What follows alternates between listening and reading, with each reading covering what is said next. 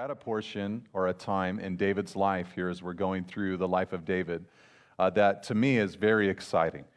Saul is now dead, and so that means that David is ready to assume some form of leadership in Israel. And we know that Samuel the prophet, many years before this episode, had anointed David with oil and prophesied that he would be the future king in Israel. So I wish I could tell you that the next thing that happens is that David becomes the king of all of Israel and they live happily ever after. That's not at all what occurs. I'm really excited about this next section that we're going to move into, not just today, but in the coming months, looking at David's reign as the king in Israel. And I'm excited for a couple of reasons. Number one, this portion of David's life is filled with a lot of things. It's filled with failure, it's filled with sin, it's filled with betrayal, it's filled with family division, it's filled with murder, it's filled with sexual sin and sexual abuse, which is also sin. It's filled with a lot of stuff. It's also filled with grace and forgiveness and joy and victory and success and leadership. And I say all of those things to say I'm excited about moving into a section like this because to me, this is where we live. We are living lives that have all of those different elements happening inside of them. So what we're about to study over the next couple of months is very human, very human. But in particular, I'm excited about this next smaller portion of what we're going to look at because David is going to become the king not over all of Israel, all 12 tribes, but over one tribe in particular, the tribe of Judah, for 7.5 years. He does not assume leadership of the whole nation, but just part of the nation. And what will follow is a 7.5 year period of time where people are making decisions. Will David be my king or not? And the reason that I'm excited about that particular portion of David's life is because it reminds me of the biblical era that we are living in today. You see, Jesus has been anointed as the king, and one day he will be the king over everything and everyone, but we're living in a time where we have an individual choice to make. Will I allow Jesus Christ to be the Lord, the King of my life personally? And some of us need to make that decision for salvation, to come to know Jesus for the first time in our lives. But those of us who do know the Lord, wouldn't we all confess that we are still in that process of allowing Jesus Christ to progressively and increasingly be the King in our lives? The second that we say Jesus is the Lord of everything in my life, the Holy Spirit will show us something that He is not yet King in. And that is an area that the Lord is saying, I want to be the leader. I want to be the king in that area of your life. Okay, so I'm excited about this little section that we're heading into. So before I read from 2 Samuel chapter 2, would you turn to chapter 3, verse 1, and read this theme for the whole chapter that we're heading into together with me. It says in 2 Samuel chapter 3, verse 1, that there was a long war between the house of Saul and the house of David. And David grew stronger and stronger, while the house of Saul became weaker and weaker. That's going to kind of be the theme verse for the chapter that we're going to look at today.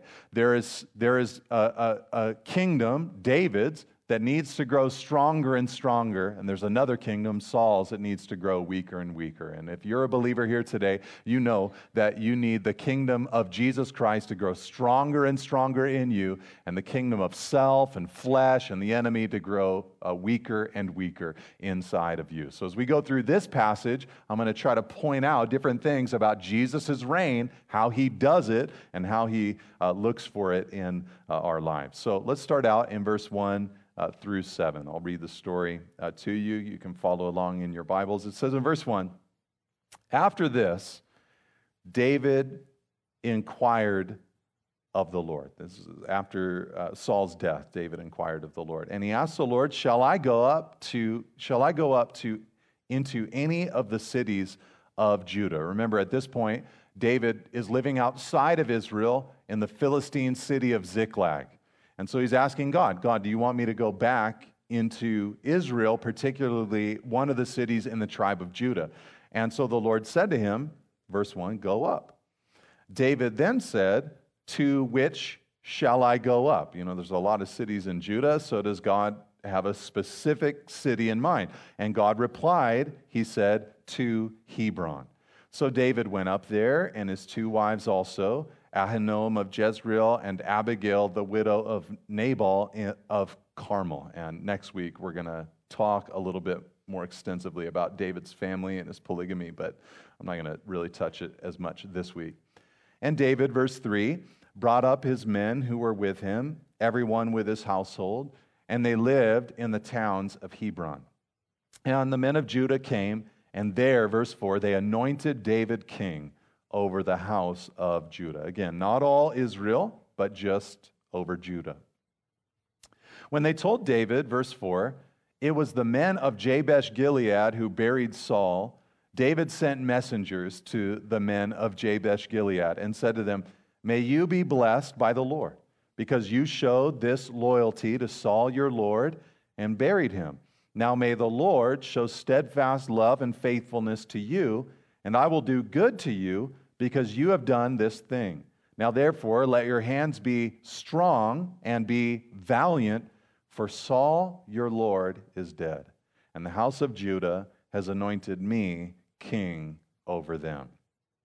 Now all of this is really fascinating. There's a few different cool things that happen in this little portion in David's life. First of all, there's a lot of grace here from the Lord. This man has been living in Philistine territory, and really he's been living for a while now out of fellowship with God. We saw a few weeks ago that he came to a place of catastrophe in his life where he strengthened himself in the Lord his God. So his relationship with God has begun to be revitalized, but he goes to the Lord and he says, God, do you want me to go back into living into one of the towns of Judah, leave Philistine territory? And God says, yes. And then David says, which town? And God says, I want you to go to the town of Hebron. Now, the word Hebron is a Hebrew word that means communion or fellowship. I think this was God's way of saying, you've been in Ziklag out of fellowship with me, and I'm inviting you back into relationship with me. I'm inviting you back into fellowship with me. And some of you today might even be here, and this might be like day one of the Lord inviting you back into fellowship with himself. He's calling for you. He desires you. He's trying to draw you. He wants to be the king of your life, and he's saying, hey, come here. We want to have communion and fellowship. I want to be with you. I want to know you. I want you to know me. And so David then takes his men and he moves to Hebron. They bring all their wives and all of their children, and they kind of get settled in Hebron. And there, the citizens of Judah come and they anoint David as the king, not of all Israel, like Samuel predicted, but only of the tribe of Judah. So he is a partial king. None of this surprises us at this point in David's life and story, because the second that he was anointed to be the future king in Israel, in 1 Samuel chapter 16, it was just struggle after struggle after struggle after struggle. So none of us are surprised when Saul finally dies and David is not immediately pronounced king of all of Israel. It's no surprise that this is going to take a little while. He's going to have to be patient to see God's plans and purposes and promises ultimately unfold in his life. How many of you know that you're going to need patience if you're going to see God work and unfold his plan and his purposes in your life? And so David is a living example of that. So the people of Judah, they anoint David as king. Then some people come to him. We read this. And they say, hey, it was the men of Jabesh Gilead who rescued the body of Saul. Now, if you weren't here last week, that happened in chapter 31 of 1 Samuel. And what happened was Saul died in battle. The Philistines took his body, put his armor in one of their temples, and took his body, cut off his head, and put the body, pinned it up against the wall of Beth-shan. And when the men of Jabesh Gilead heard about it, they went in stealth and they took down the body of Saul and got his head, and they burnt his body, probably to disguise the marks of abuse that Saul had gone through from the Philistines. And then they took his bones and they gave his bones as proper of a burial as they could. And so some people come to David and they say, hey, it was the men of Jabesh Gilead who did that thing for Saul. And David replies with such grace and such dignity. You know, he sends messengers to them. He says, look, the Lord bless you for what you've done. I am going to be very kind to you for this thing that you have done. And then he says, hey, by the way, now you know, of course, Saul, your Lord, is dead. He was your Lord. He was your master. But just so you know, the citizens of Judah have anointed me to be king over them. All of this, to me, communicates that this man, David, he is so gentle about the way in which he is going to go about assuming the throne in Israel. There was no celebration. He had no pump up, walk up song, saying I'm the man now. Saul is finally dead. I'm king. I've been kind of concealing this for the last decade or so, but the prophet Samuel, one of the greatest prophets we ever had, he anointed me. He chose me over all my other brothers. I'm the man. I'm the king. No, he didn't do that. He just said, look, if you want me to be your king, I'll be your king. He gently, kindly reached out to the citizens of Jabesh Gilead, reached out to the citizens of Judah, and said, if you'll have me, in effect, I will be your Lord. I will be your king. And the reason I'm making a big fuss about this attitude of David is because oftentimes in David's life, not all the time, but oftentimes in David's life, he is an excellent foreshadowing and picture of Jesus Christ.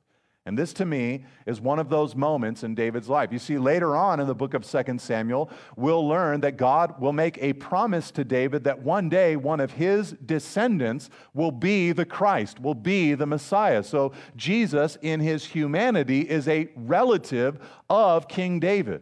And there are times where David beautifully shows us the spirit, the attitude, the mindset of Christ. And I think this is one of those beautiful things. Because Jesus Christ will not force anyone to follow after him. He wants all to know him. He wants all to receive him. He wants all to be saved. This is the will and the stated desire of God. But he will gently pursue your life. Jesus will say things like this to you. Come to me, Matthew 11, verse 28. All who labor and are heavy laden, and I will give you rest. What is that? That is Jesus making an invitation to humanity. He's saying, come to me, pursue me, receive me, let me be a part of your life.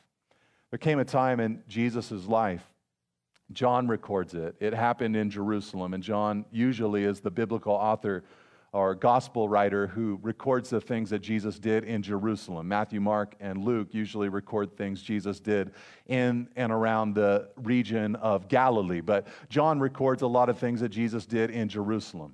And one time, Jesus was there with his disciples during a festival called the Feast of Booths. You see, Israel had this thing where each year they had various festivals, and one of them was this Feast of Booths. And it was a way for them to remember, to commemorate when God provided for them when they wandered through the wilderness for 40 years.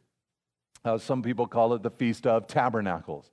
And what they would do is they would take these booths or these tents and they would build them and they would live in them actually for a week. And they would do all these different things throughout the week to commemorate that time when God took care of them. So they had different things pointing out that God fed them with manna. They had different things pointing out that God sustained and nourished them with the meat, with the quail. And they had different things to commemorate that God had miraculously provided water for them when they were thirsty. And one of the things they did at the end of this feast is they would take some water in a big pitcher from the pool of Siloam. And they would bring it to the temple at the time of the morning sacrifice on the last day of the feast. And they would pour out the water along with the other drink offerings that were normal every day in the morning offering time before God. And they would pour it out, and it was a way for them to celebrate that God had, at different times, given them water when they were in the wilderness. One time, God turned water that was bitter into sweet water, and another time, God brought water from a rock and let it flow miraculously for his people. And so they would commemorate that as they poured out this water. God, thank you for quenching our thirst. Listen to this from John 7, verse 37. It says, on the last day of that feast, the great day, Jesus stood up and cried out, if anyone thirsts, let him come to me and drink. Whoever believes in me, as the scripture has said, out of his heart will flow rivers of living water. Now listen, only Jesus Christ can say something like that at a time like that. They pour out the water saying, God, thank you for quenching our thirst historically. And Jesus stands up and says, if anyone is thirsty. You see, Jesus knows that there's a thirst way beyond the physical realm in the spiritual and the emotional realm. And so he cries out, if anyone is thirsty, let him come to me and drink, and out of his heart will flow rivers of living water. If I ever say something like that in reference to myself, run away. No one else can say this. No one else can say, come to me and drink, but Jesus can. He's making that invitation into every one of our lives. Are you thirsty? Are you empty? Are you dry? Come to me and drink. He gently invites us to follow after him. Now, the story in David's life goes on in verse 8. Let's read it again, the next little episode. It says, but Abner, the son of Ner, commander of Saul's army, took Ishbosheth, the son of Saul, and brought him over to Mahanaim. And he made him king over Gilead and the Asherites and Jezreel and Ephraim and Benjamin and all Israel. So no commas in there at all. I'm like, where are the commas? That's a lot of places, right? You know, when David became king, it was the citizens of Judah. Ishbosheth gets Gilead, the Asherites, Jezreel, Ephraim, Benjamin, and all Israel. Ishbosheth, verse 10, Saul's son, was 40 years old when he began to reign over Israel, and he reigned 2 years. But the house of Judah followed David. And the time that David was king in Hebron over the house of Judah was 7 years and 6 months. Okay, so now we focus here for a moment on this character named Abner and another character named Ishbosheth. All right, now Abner was King Saul's nephew. Saul's uncle was a guy named Ner, and Abner was his son. And so Abner was Saul's nephew, and he commanded Saul's army. At this point, he's an older guy. He's been around for a while because Saul's reign was about 40 years in length, and so he's a veteran of war. And when he notices that Saul is dead, he does something very interesting. Rather than move over and submit to David's leadership, he takes Saul's only living son and he goes into a territory. It's called the Mahanaim. It's a place beyond the reach of David and his men and Judah, and beyond the reach of the Philistines, where he could try to get some semblance of an Israelite kingdom established under Ishbosheth's reign. Now, don't be too impressed with Ishbosheth. He's actually more like a puppet for Abner to be able to use. In fact, this last week, I was sitting with my daughters, and we were doing a little morning Devo time in their Action Bible. And I was telling my two younger ones the different stories that were there. We're going through Acts right now. But I started telling them, I said, yeah, this Sunday I've got this story I'm doing in the life of David, and there's this guy named Ishbosheth and Abner. And my youngest daughter, June, she's like, oh, Ishbosheth. And I'm like, oh, you know about Ishbosheth. And this was the way I think she described him this way. She said, yeah, he's super weaky. And I was like, why? Why is he weaky? And she said, because Abner just controlled him. And that's the idea. Abner controlled Ishbosheth. Abner just told Ishbosheth what to do, what to say, where to go, all that kind of stuff. I was like, oh, I was still researching that. But glad you know.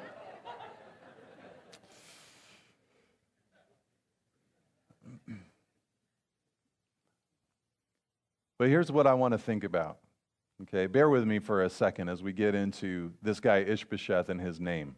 Ish is a Hebrew word that means man.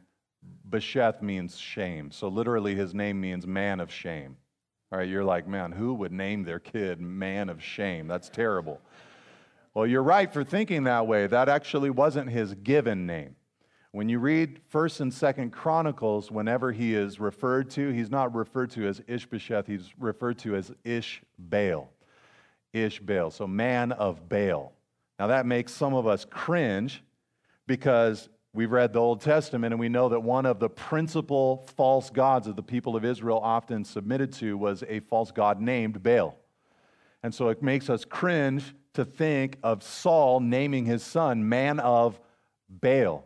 But probably when Saul did it, he wasn't intending my son is going to be a worshiper of this false god named Baal, because the word Baal just literally means Lord or master. So really, you could actually describe your child as a person, a man, or a woman of the Lord or with a master by naming him Ishbaal. And maybe you're saying to yourself, I don't know if I buy that because Saul wasn't always all that godly. He did have a semblance of godliness. He did have a walk with the Lord. But here's a guy who you probably are super convinced of, Jonathan. Jonathan loved the Lord with all his heart, mind, soul, and strength. And he had a son that he named Merib-Baal. And actually, the writers of 1st and 2nd Samuel shifted his name to Mephibosheth, and replacing Baal with the word for shame. And this happens a few different times, also about Gideon in the book of 1st and 2nd Samuel. His story in the book of Judges, he receives the name Jerub-Baal, but they changed the Baal to Bosheth in 1st and 2nd Samuel. All right, so you with me? Okay. You feel that? All right, you're like, wow, great point. Okay. So these biblical writers, they're thinking about Ishbosheth, man of shame. David's name means beloved. What you have here are two kings opposed to each other. One is beloved, one is the man of shame. The reason I'm pointing all that out is because in this process that we're in life, where Jesus Christ is wanting to more and more be the king of our lives, we have to recognize, not only number one, will he pursue us gently and invite us gently to allow him to be the king of our lives, but we must understand, number two, that there is a competitor for the throne. And the competitor quite often comes in the form of shameful things that want to take the throne of our hearts so that Jesus Christ cannot be in his proper place in our lives. Some of these are easy for us to imagine. We might think of the categories like the world, the flesh, and the devil, constant foes of the believer, the child of God. We might also think of the lust of the flesh or the lust of the eyes or the pride of life and put them in that category of kings or things of shame that would compete with Jesus Christ for lordship in our lives. A few summers ago, on Wednesday nights, we went through a series where we were looking at the statement of Jesus that we're to love the Lord our God with all our heart, mind, soul, and strength. And as we were going through that, we were thinking about competitors. Each week, we set our minds upon a different competitor for the love that should be directed towards God that sometimes steals our love away from God. We looked at things like pleasure. We started with the book of Ecclesiastes and looked at the way that Solomon pursued pleasure. He went after it. He said, I took all my money at my disposal, and I went after partying and music and festivals and drunkenness and building things and acquiring things and accumulating stuff. There was no limit. There was nothing I set my heart or my mind upon that I said no to. I said yes to everything, and at the end of it, it was vanity. It could not satisfy my heart. We looked at the tendency of humanity to worship at the altar of sex or sexuality, taking something that God has created for the blessing of humanity, for the blessing of a married couple, and for the flourishing of humanity here on earth, and taking it from being a good thing into worshiping it as a God thing. And it can replace and sit on the throne of our hearts in place of Jesus. We looked at the tendency of human beings to worship the body, physique, beauty, outward appearance, and to worship a thing that we know will decay, and that when we're in glory will be eternal at that point, but we want it to be eternal now.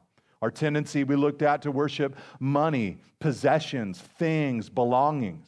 Relationships, even relationships that God has given to us, that we then can sometimes exalt into a place that they cannot handle. We even looked at how sometimes we will worship the children that God has blessed some of us to raise in life. They're gifts from the Lord, to be sure, but they are not for us to worship. They cannot handle that kind of idolatry. Or even, we looked at our tendency to worship accomplishments in life, our successes in life, the things that we do. So we have to be ready. Jesus has challengers to his throne, challengers to his reign, and I think that's beautifully pictured for us here in Ishbosheth, taking some of the kingdom for himself.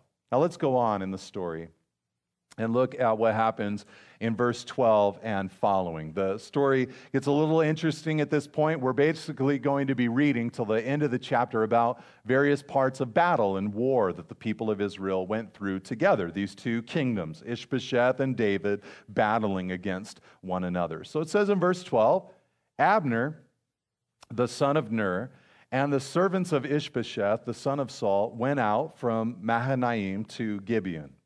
And Joab, the son of Zeruiah, and the servants of David went out and met them at the pool of Gibeon. And they sat down, the one on the one side of the pool and the other on the other side of the pool. So they got their forces together at Gibeon, and in order to have a conversation without starting a war or a battle, they found this pool, the pool of Gibeon. And Joab, the commander, sat on one side, David's commander, and Abner, Ishbosheth's commander, sat on the other side. And they're having this conversation across the water. And Abner said, verse 14, this is Abner's idea. He said to Joab, "Let the young men arise and compete before us." And Joab said, "Let them arise." Then they arose and passed over by number, 12 for Benjamin, and Ishbosheth, the son of Saul, and 12 of the servants of David. So 12 from each side. And each, verse 16, caught his opponent by the head and thrust his sword in his opponent's side, so they fell down together. So it was a tie.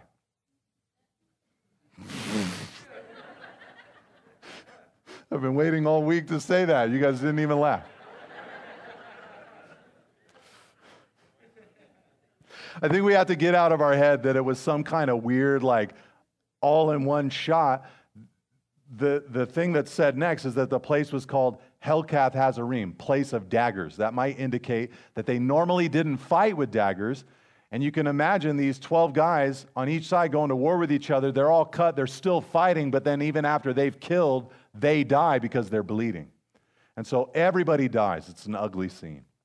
But then, verse 17, it says, "And the battle was very fierce that day, and Abner and the men of Israel were beaten before the servants of David." All right, it's a really interesting scene, an interesting little part of the battle that's talked about. We're going to get more details about this day of war in a moment. But it begins like this, 12 on 12, daggers, it's ugly, brothers killing each other. You know, these are people that are all part of the nation of Israel. They shouldn't be doing this to each other, but it's what happens. They die. And we get the note that the battle continued even after the 24 died. It was very fierce that day, verse 17. and the men of Israel were beaten before the servants of David. So the thing that I want to point out here is that this was one day of war. This was one day of fighting. It would precipitate a lot of days of war, a lot of days of struggle. Like it says earlier, David reigned over Judah for 7.5 years. Ishbosheth reigned over Israel for 2 years. It's tough to figure out the chronology of that exactly or specifically. Some people think Ishbosheth reigned at the end, 2 years at the end of David's 7.5. Some people think 2 years at the beginning of David's 7.5. And some people think that he struggled to form a coalition for 5.5 years, and then finally at the very end had 2 years where everybody in Israel was on Ishbosheth's side, and that this was part of the beginning of that struggle, meaning that Ishbosheth actually had more like 7.5 years like David did. But this is one day of years of struggle. This is one day. And the reason I'm pointing that out is because the Christian life is a very daily experience. There are things that we do weekly, like what we're encountering right here and experiencing right here. Every week we get together and we gather together. There are things that we do perhaps monthly or annually, but it's every single day that there is a struggle and there is a battle for supremacy within our hearts. Every single day there is a fight. And what I wanted to say here is that Jesus Christ will fight little by little, day by day, for supremacy in your heart. Did you know that the Holy Spirit has a goal for you? Let me read to you one of the goals the Holy Spirit has from Romans chapter 8, verse 4. It says this, that the righteous requirement of the law might be fulfilled in us. And what that's saying is that before you came to Christ, you could not fulfill the righteous requirement of the law. That's why Jesus came. He fulfilled it. He died on the cross. We learn that there's a righteousness that is apart from the law, the keeping of the law in Jesus. So we could not do it. Jesus did it. He was innocent. We believe in Him, and He deposits into our account His righteousness. But once that happens in your life, once you're born again, the Holy Spirit of God has a goal, a desire to help you actually be able to be the thing that you could not be before Christ came into your life. You could not fulfill the law before. You could not obey God before, but now the Spirit has a goal of fulfilling the righteous requirement of the law inside of you. But He is very patient in that process. If you've been around for a while, you know that one of my life verses, one of my favorite verses is 2 Corinthians 3:18, where we learn that we are transformed into the image of Jesus as we walk with Him from glory to glory by the Spirit of the Lord. That phrase, glory to glory, indicates a process that sometimes is very daily, very slow.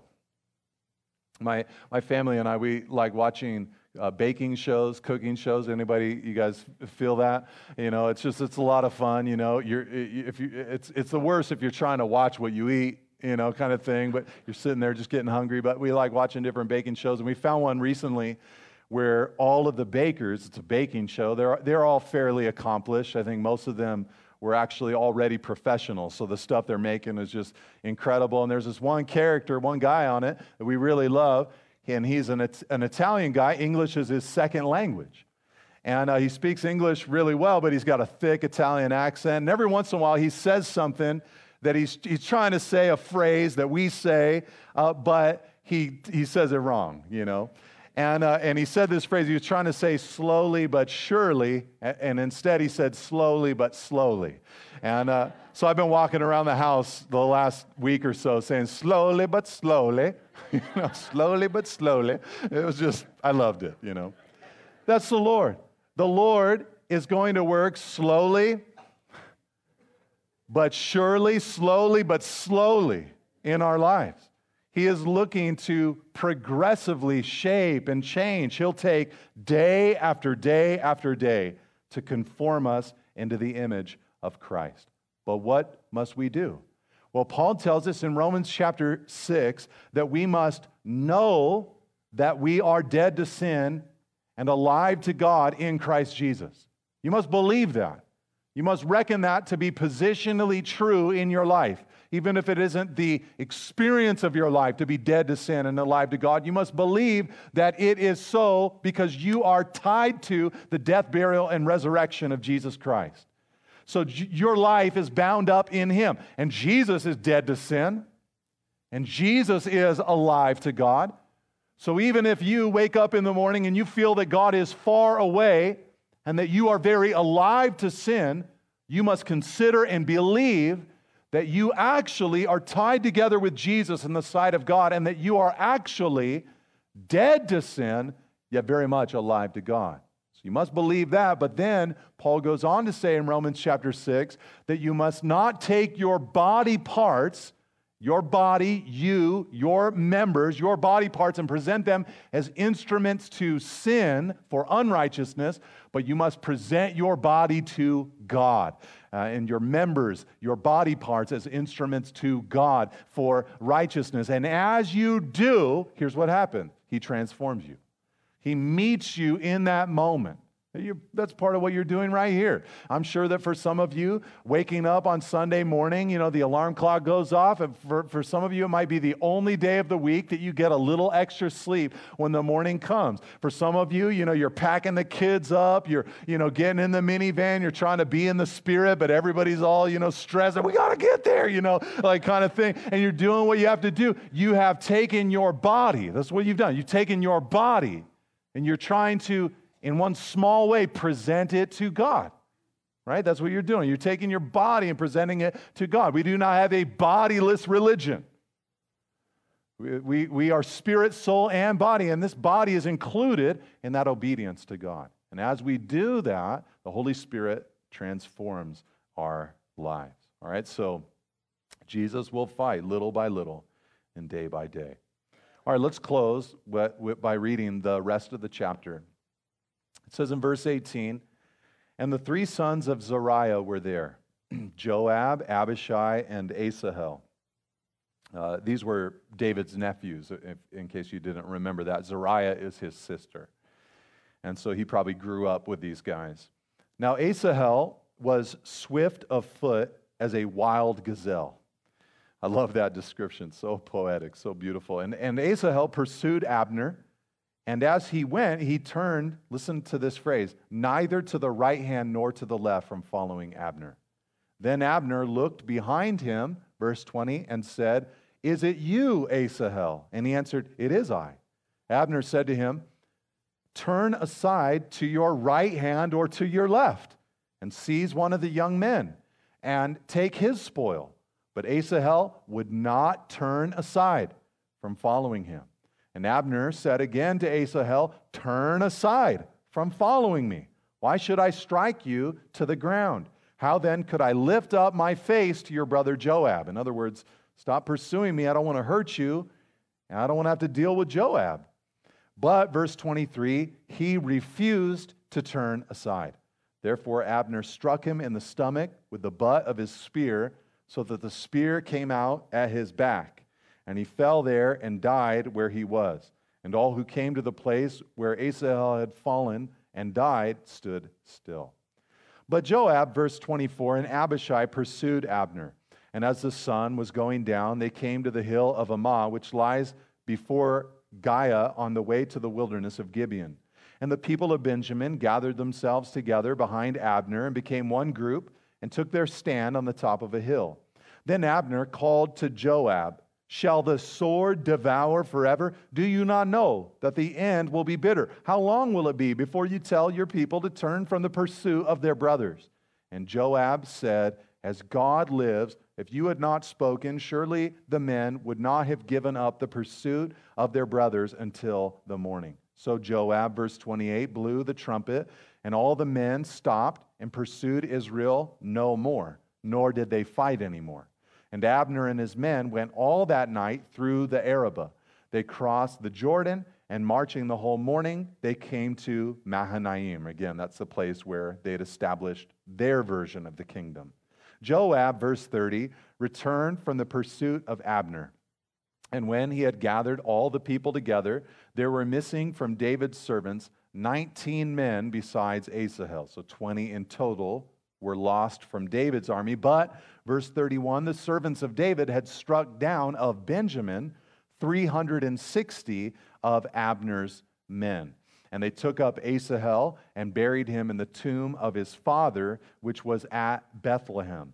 And Joab and his men marched all night, and the day broke upon them at Hebron. Okay, so this is the kind of the end of this particular episode or this particular battle.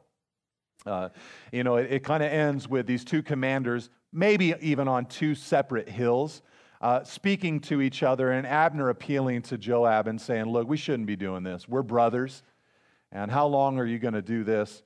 And so when he finally said that, it was kind of a little bit of a surrender, leave us alone. And so Joab said, okay, that's fine. And they all went home.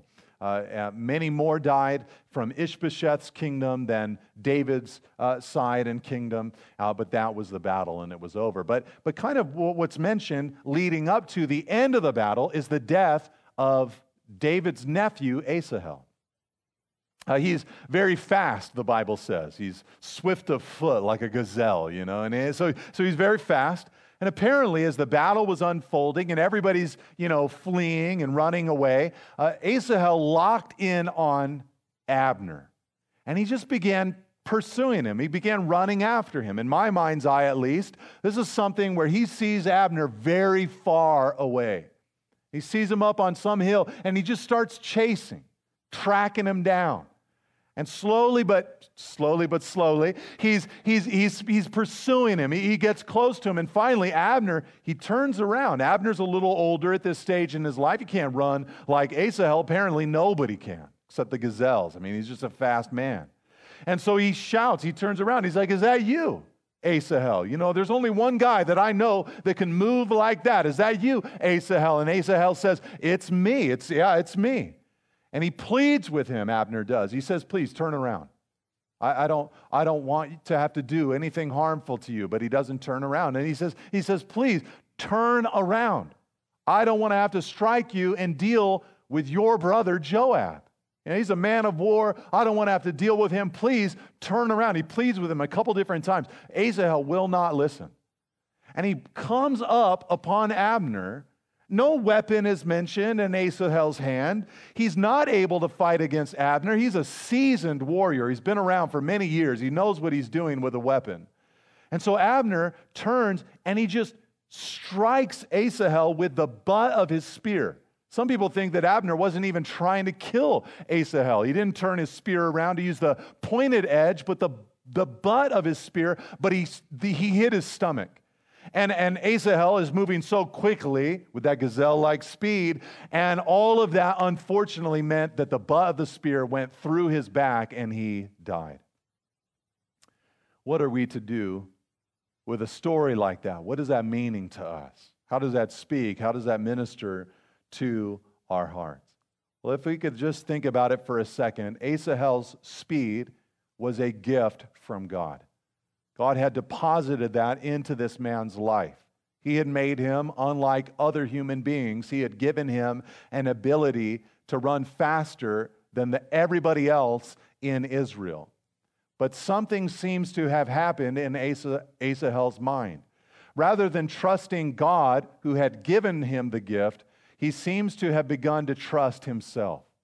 Time and time again, he's told to turn aside, turn aside, turn aside. But somehow he believes, I can get this guy and get, I think he's thinking to himself, glory for myself. I will be the man to kill Abner. I will be the man to take Abner's life. I will get some glory for myself. And it led to his downfall. It led to his undoing.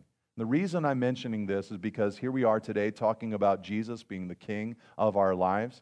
I think something that we need to understand in this process is that Jesus Christ does not want to use our self-sufficiency in the process of him becoming the king in our lives and hearts. You cannot say to yourself, I will sanctify myself. I will do this myself. I will make myself godly. No, you must turn to the Lord. You might remember in the book of Genesis that there was a story of the people of the earth who decided to build for themselves a tower and form one community, ignoring the command of God to spread throughout the earth and multiply. And this is what they said. They said, Genesis 11, verse 4, let us make a name for ourselves.